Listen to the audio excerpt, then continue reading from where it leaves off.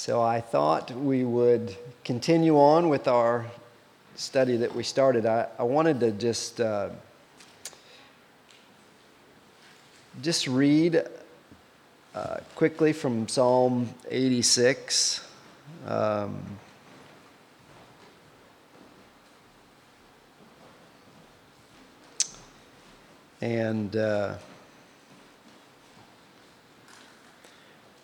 Sorry, it'll be Psalm 46. I just want to open up at verse 8 before we pray to just kind of set our hearts and minds to the God who is absolutely sovereign. And this psalm and this section of this psalm certainly reveals that beautifully. Let me just read verse 8 through 11 of Psalm 46. Come, behold the works of the Lord, how he has brought desolations on the earth. He makes wars cease to the end of the earth. He breaks the bow and shatters the spear. He burns the chariots with fire. And a verse we're all very familiar with, I hope. Be still and know that I am God.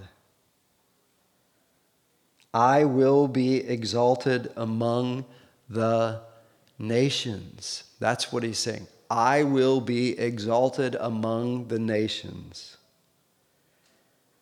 I will be exalted in the earth. The Lord of hosts is with us. The God of Jacob is our fortress. Let me just open in a word of prayer. Father, we thank you so much for the privilege to come before you washed in the blood of your beloved Son, that we might hear him, that we might hear these precious and crucial truths that you have revealed to all of humanity through your written word. We just praise you for these things, Father. We praise you, Lord, for what you have done in perfect obedience to our Father. And we just praise you for the continuing work that you do, sanctifying your people and setting every enemy of yours under your feet. Lord, we pray that this time would be one at which the Spirit of our Lord would open our hearts, illumine our minds, and just let us take in the truth of your words and find our hearts rightly humbled, thankful, and strongly desiring to share this precious gospel. And Lord, we pray these things always in the most glorious name we could ever know, our Lord and our Savior, Jesus Christ. Amen. So I want to just kind of recap a little bit. We covered a lot last week. A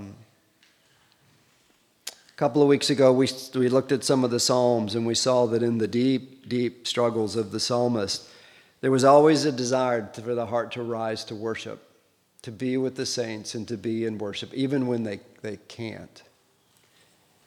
I think that's very important that we see that, and that we understand that there's a very strong relationship between our meditation of the Word of God, our love for God, our love for the Word, and our love for the saints, those whom God has redeemed. I think that it stirs all that up and creates that special, unique love that the world looks at and says, wow. Even if they won't say it, they will just say, wow, I need that kind of love. That's the church. In its most beautiful, beautiful way. We touched on something last week that I want to just continue to stir in your heart.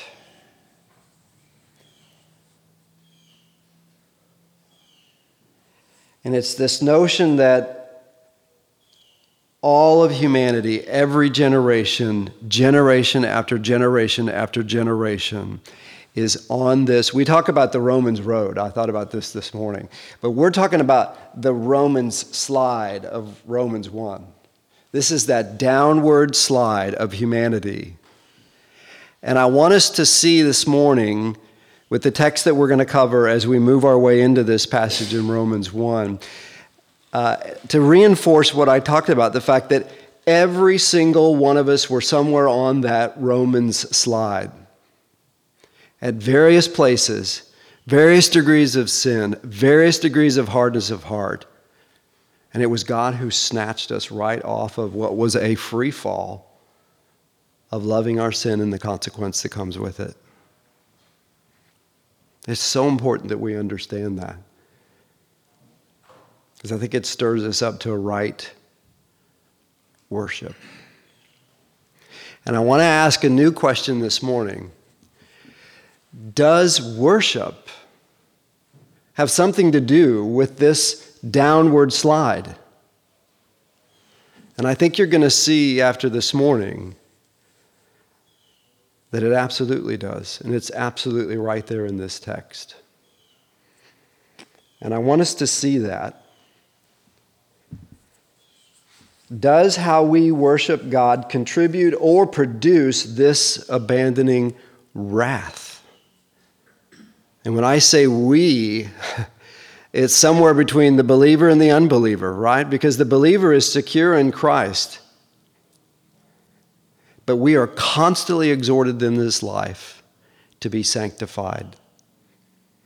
And that principle of reaping and sowing lands on every human being. It is a principle God has set into life, right? For the believer and the unbeliever. So I want to just review a few passages and then introduce a few more. I'm going to go to Jeremiah 17 again because it's just such a helpful text. Because it says, "Thus saith the Lord," Jeremiah 17:5. We touched on it last week. "Cursed is the man who trusts in man and makes flesh his strength, whose heart turns away from the Lord." We're going to see that get built upon this morning. Jeremiah 17:7 comes right back with, "Blessed is the man who trusts in the Lord, whose trust is the Lord." The object of our worship, of our trust, of our entire being is Christ. Ryan and I were just talking. It's Christ. It maybe is one of the... There are those who would tell us to unhitch ourselves from the Scriptures. And he's saying this in order to concentrate our attention on the person of Jesus Christ. That may be the truth that's in so much that is not true. Because how can you know the true Jesus Christ if you don't know the word in which God gave us to reveal him? And even with that word, Israel missed it completely, didn't they?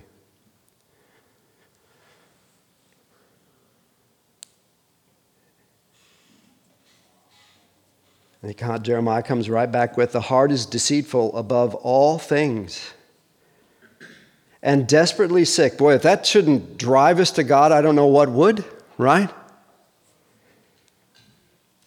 "Who can understand it? I, the Lord, search the heart and test the mind." Big theme that we talked about last week. "To give every man according to his ways, according to the fruit of his deeds." There's that reaping and sowing. Now I want to shift to Luke 4, and I want to continue this theme of worship. Look at Luke 4, verse 4 in the temptation of our Lord.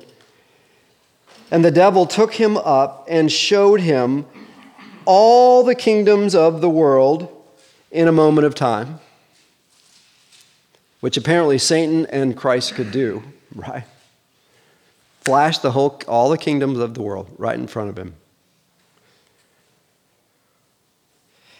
And listen to what Satan says and the fact that our Lord does not rebuke him.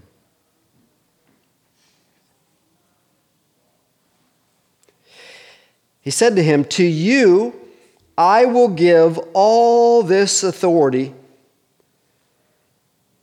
and their glory, all the kingdoms of the world, all their authority, all their glory, I will give to you, Jesus." Listen to this. "For it has been delivered to me." Who is the ruler of this world? Do we think about these things?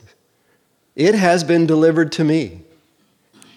And now I want you to see that even at Satan,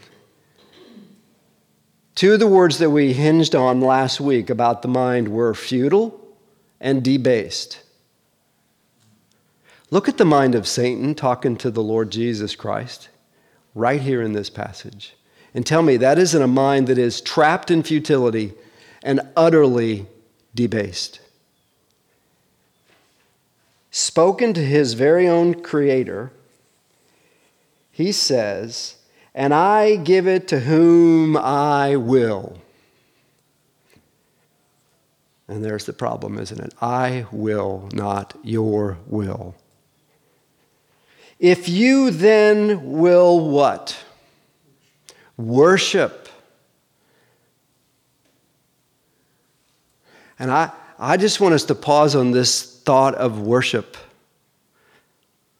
And you have to ask, with every person you encounter, every thought and intention of your own heart, what am I worshiping?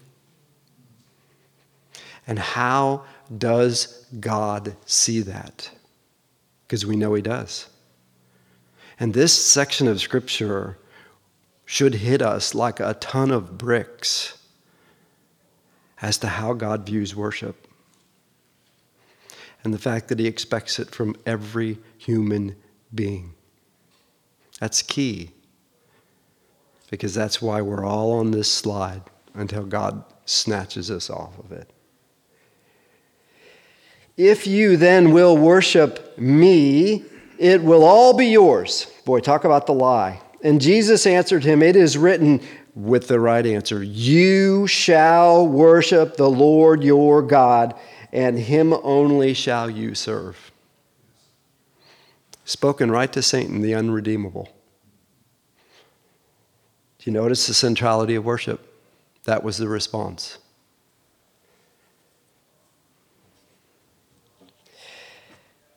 Jesus at the woman at the well.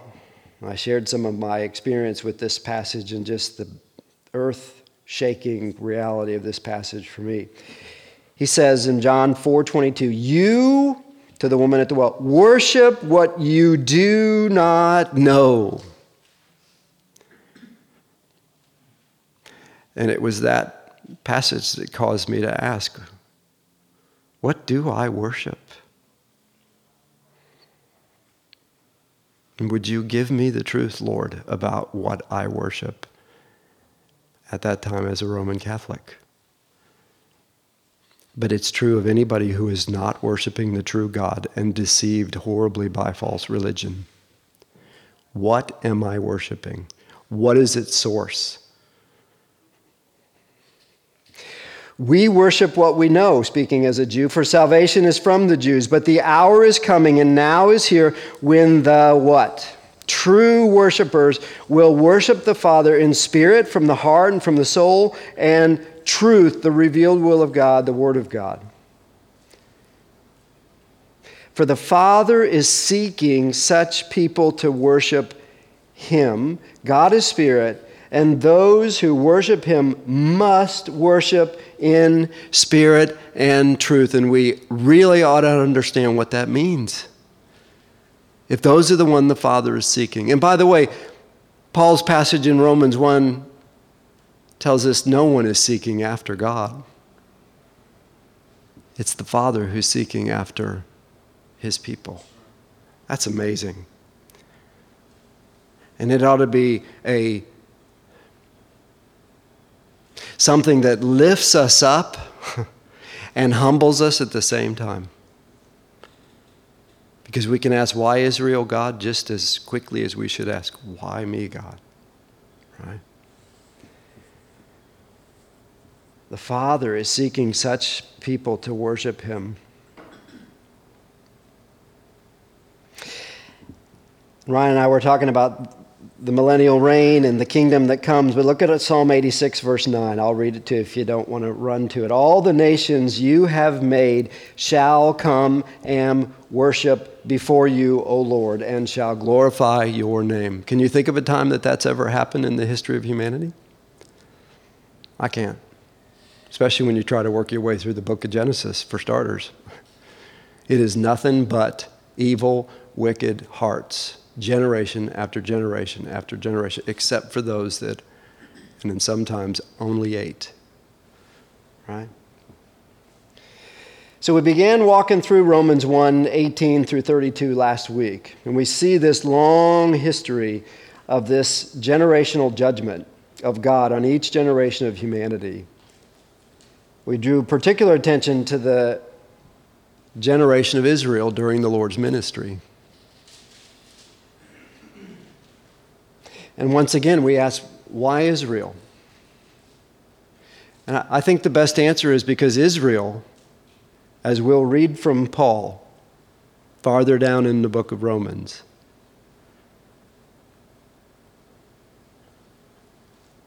of all the people groups, possibly were those, with the possible exception of us, who are absolutely without excuse. Absolutely without excuse. And they serve as a good example and warning for us on this side of the cross that they nailed their Savior to. And this is what Paul says about this, to try to, right? Some see it as a rough shift from Romans 8 to Romans 9. It's just a natural outpouring of the work of the Holy Spirit and the sovereignty of God in salvation, and he goes right to Israel to show it. So I just want to read you a few things about this. Why Israel, God? Look at Romans 9, verse 4. They are Israelites, and here's the no excuse. And to them belong the adoption, the glory, the covenants, the giving of the law, the worship, and the promises. They had been given everything. God gave them all the oracles that would point to his Son so that they and the world that they were to take it to would know the God of creation that they know exists. And Paul's heart is just ripped. To them belong the patriarchs, and from their race, according to the flesh, is the Christ, who is God over all, blessed forever. Amen. And he satisfied both lines, didn't he? Coming right to him through Joseph and Mary. If you haven't traced that back, you certainly should. Verse 6, but it is not as though the word of God has failed.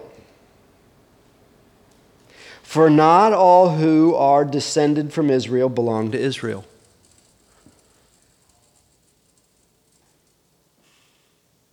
And not all are children of Abraham because they are his offspring. But through Isaac shall your offspring be named. And this is that old covenant thread that runs right from Genesis 3:15 to Christ. The promise. The promise. What was the promise from Genesis 3:15? There is one who is coming who will destroy Satan. And Jesus encounters him in his ministry, thinking he's the sovereign over Jesus. Right? Through Isaac shall your offspring be named. This means that it is not the children of the flesh who are the children of God, but the children of the promise are counted as offspring. And there's just one transitional thought when we move to verse 14 of that chapter.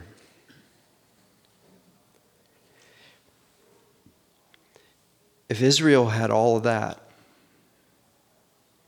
and received the abandoning wrath of God generation after generation, what do we think is happening in this country? There has been no country, second only to Israel, that has been so privileged. How many Bibles do you have in your home? How much access do you have to Bibles, to the Word of God, to churches, to truth? We can't avoid it. And yet, look at the country. And it comes right back to, how do we worship God? Do we worship Him according to His Word? Or is it self-styled, man-centered, leaning towards entertainment, where Christ is not at all the object of that worship? And the question we're going to keep asking in this passage, how does God react to that? And I think you'll see a fearful answer. Yeah. You talk about worship. I know worship has two components. It's the external worship, and there's the internal worship. That's the spirit and the truth. We were talking about that. In the Bible, there's only so many forms of worship: singing, clapping, lifting holy hands, shouting, dancing. Those are all forms of worship. Singing is not an option. The Bible commands us to sing. In being in worship ministry since 1980, and it's an old guy now. How many times have I seen a man stand out there with his arms crossed, or a woman, and here's Judah right beside him with his arms, but they won't sing to a triune God. But I go to a football game on Friday night, and they're screaming their heads off, and worshiping the team, and shouting, and screaming, and hugging. And they're excited over a football. You know what I mean? But they can't get excited about Jesus, Son of the It's living one God. of, And that's their worshiping. Yep. That sport. that's the point. That's what they're worshiping. We are always worshiping something. Absolutely. Don't ever lose sight of that. Right? No, it's perfect. You replace football with 10 million other ways that we seek our satisfaction and fulfillment. That's my whole point. You're worshiping something. It comes back in 9:14, Romans 9:14. What shall we say then? Paul was always anticipating the rock. Right? He used to throw him, now he's receiving them. Is there injustice on God's part? By no means, for he says to Moses, I will have mercy on whom I have mercy. Now there's a shut your mouth passage, isn't it? Isn't it really? That's God's response to, who are you, O man, to question my justice? If you are that man, it's because you don't understand from where we came and were snatched off of. Right? So important. And it just stirs us up to right worship.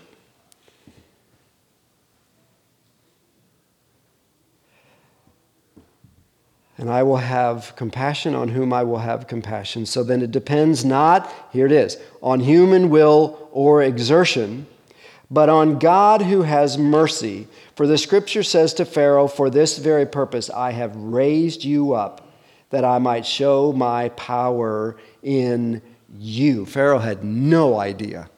Just as Satan has no idea, it seems.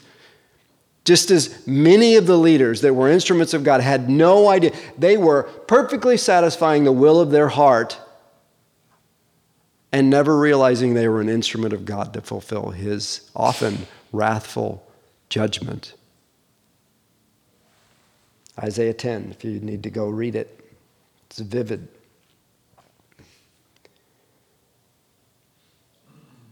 So then, he has mercy on whomever he wills, and he hardens whomever he wills. That's Paul's introductory response to what about Israel? I want to dovetail back to Romans. Look at Romans 3:19, and then we'll sneak our way towards the passage that we'll touch on most likely next week. But look at Romans 3:19. After this long discourse pulled from the Old Testament where we hear, no, not one, no one seeks after God, their throat is at all these, that's got to be somebody else passages, right? This is where Paul winds up. Now we know that whatever the law says, it speaks to those who are under the law, so that every mouth may be stopped, and the whole world may be held accountable to God. For by the works of the law, no human being will be justified in his sight, since through the law comes knowledge of sin. This is what is so abhorrent to God.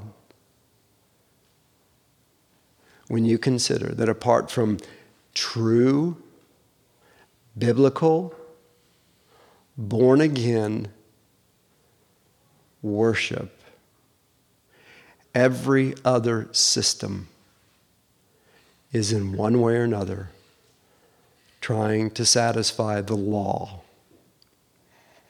on our hearts and in the written word or the doctrine of that church or religion.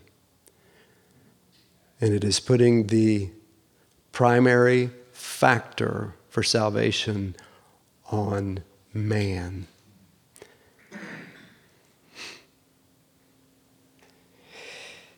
Because Paul moves beautifully from that rather all-inclusive passage to this intervention of the Father that snatched us off of that road in Romans 1 that we were on, right? He says, but now the righteousness of God, in verse 21, has been manifested completely apart from the law. The law did one thing, and if you know the Lord, you know what it did. It cut you before God and declared you guilty. And if the Father hadn't pointed you to the cross of his Son, you'd still be there. You may have wept. You may have transformed yourself from drugs to this to that, but without Christ as the object of your worship, because what he's done on the cross, the Father has not brought that about. And that's what Paul is revealing here. But now the righteousness of God has been manifested apart from the law, the righteousness of God through faith in Jesus Christ for all who believe. For there is no distinction. Here we all are. For all have sinned. Now I want you to think about, we were all on that road. For all have sinned and fall short of the glory of God and are justified, instantaneously declared not guilty, even though you know in your heart at that moment you are guilty and worthy of hell. That is the blessed work of the Father, the Son, and the Spirit.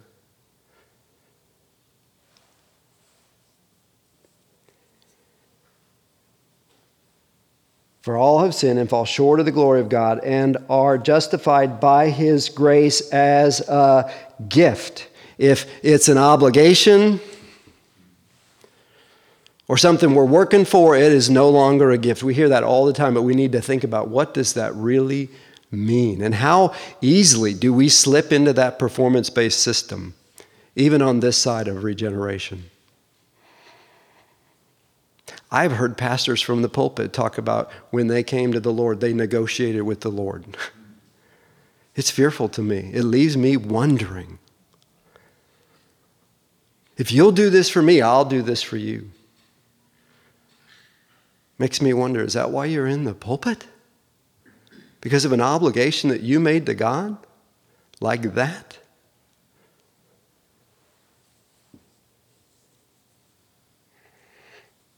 As a gift through the redemption that is in Christ Jesus, whom God put forward as a propitiation by his blood to be received by faith.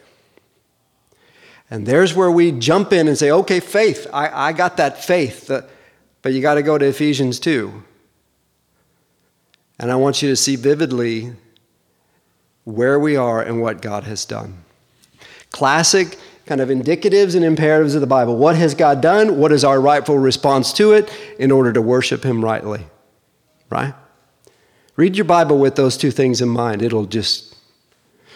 By the way, Romans 1 through 11 are all the wondrous things God has done. Romans 12 on are all the proper responses for us to make. Indicatives and imperatives. Look at Ephesians 2, 1 through 10. And I want you to think about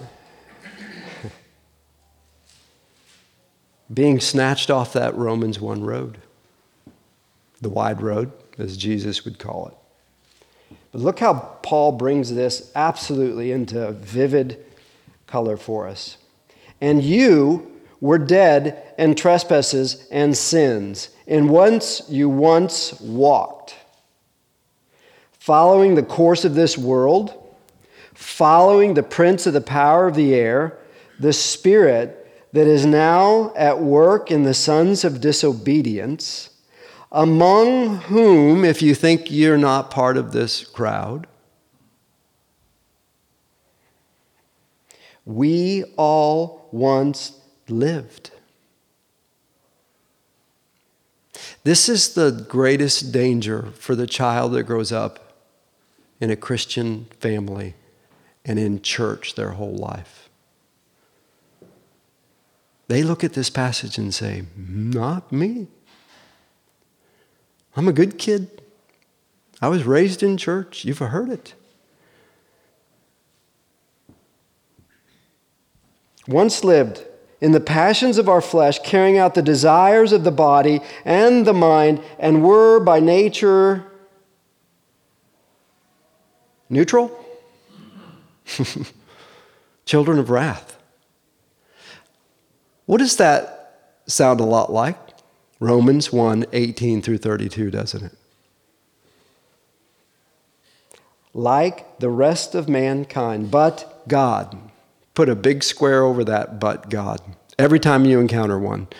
Just because, right? Look what comes next.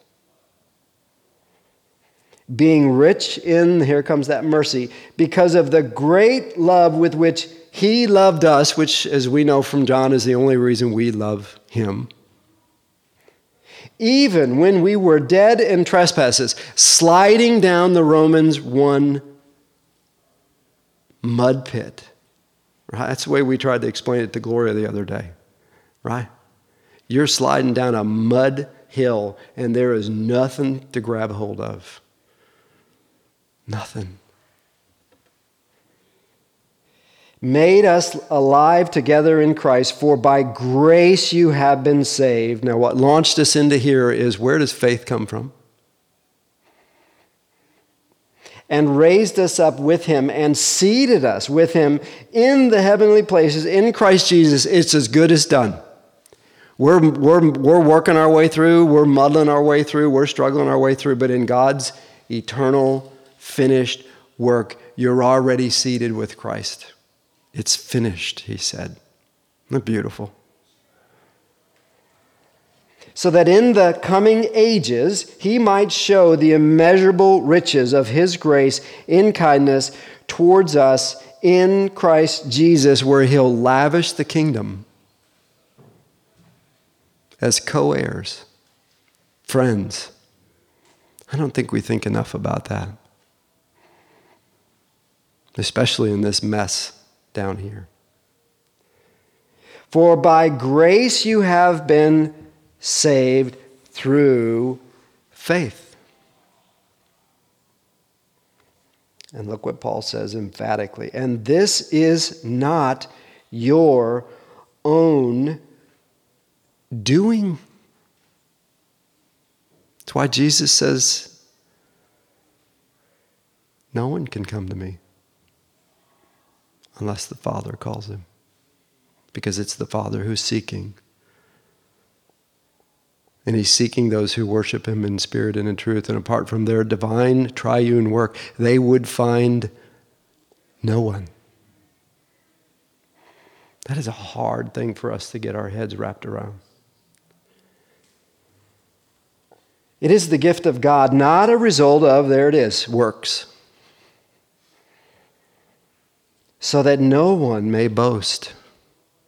There's another shut your mouth passage, right? For we are his workmanship, created in Christ Jesus. Now, wait a minute, for good works? You can't get to the cross via good works.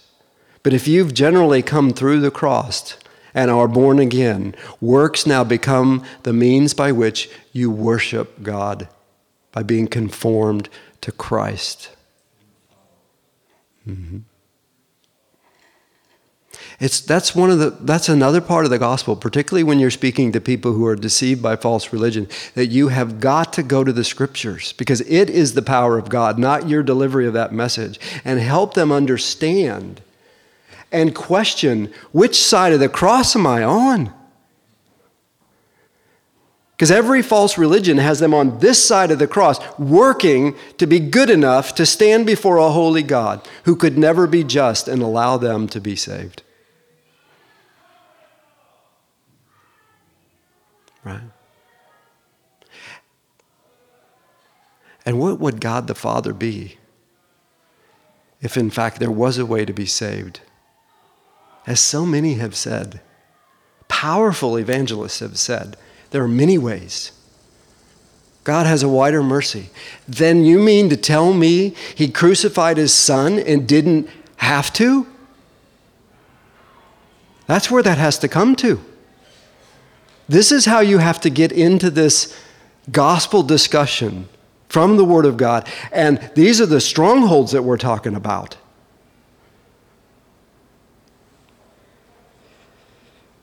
And this is not of your own doing. It is the gift of God, not a result of works, so that no one may boast. For we are his workmanship, created in Christ Jesus for good works. And this is my favorite part, which God prepared beforehand,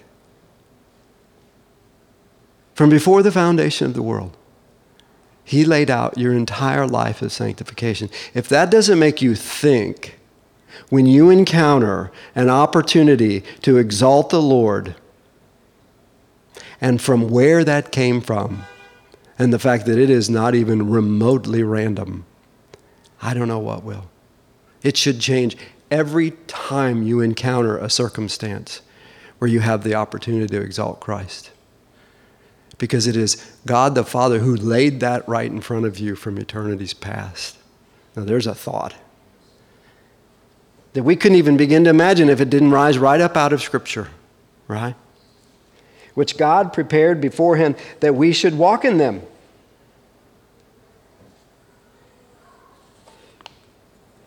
Which brings us right back to Romans verse 18, verse through 23. And I just want to walk through just a few things here. And then we'll wrap up and kind of warm us up for next week. And I'm going to run you over to 1 Corinthians 1, verse 25, to do that.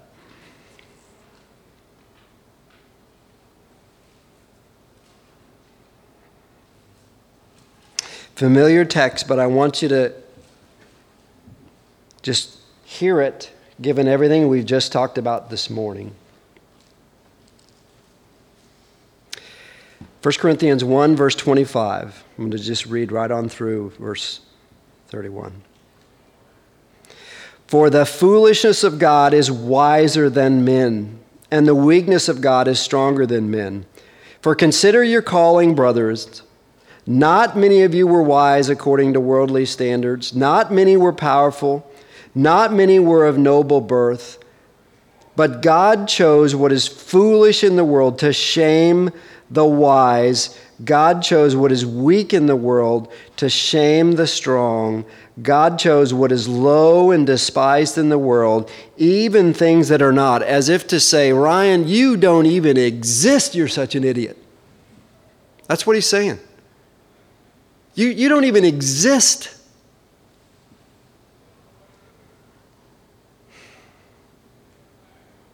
To bring to nothing things that are, so that, and here it comes again. You see it? You see the centrality of this issue in our worship? So that no human being might boast in the presence of God. And because of him, you are in Christ Jesus, who became to us wisdom from God, righteousness and sanctification and redemption, all of it. So that as it is written, let the one who boasts boast in the Lord. There's your worship, your rightful worship. Okay? So I'd like you to just encourage you to spend some time this week in Romans 1, 18 through 32. Just meditate. Walk through that. And I want you to think about, if you don't think this way, try to think about the cause and the effect in that passage. There's several. But you're going to zero in on two primary causal factors that then produce God's response. I'd like you to go fishing for those in that passage, and then we'll come back next week and talk about them some more. Okay?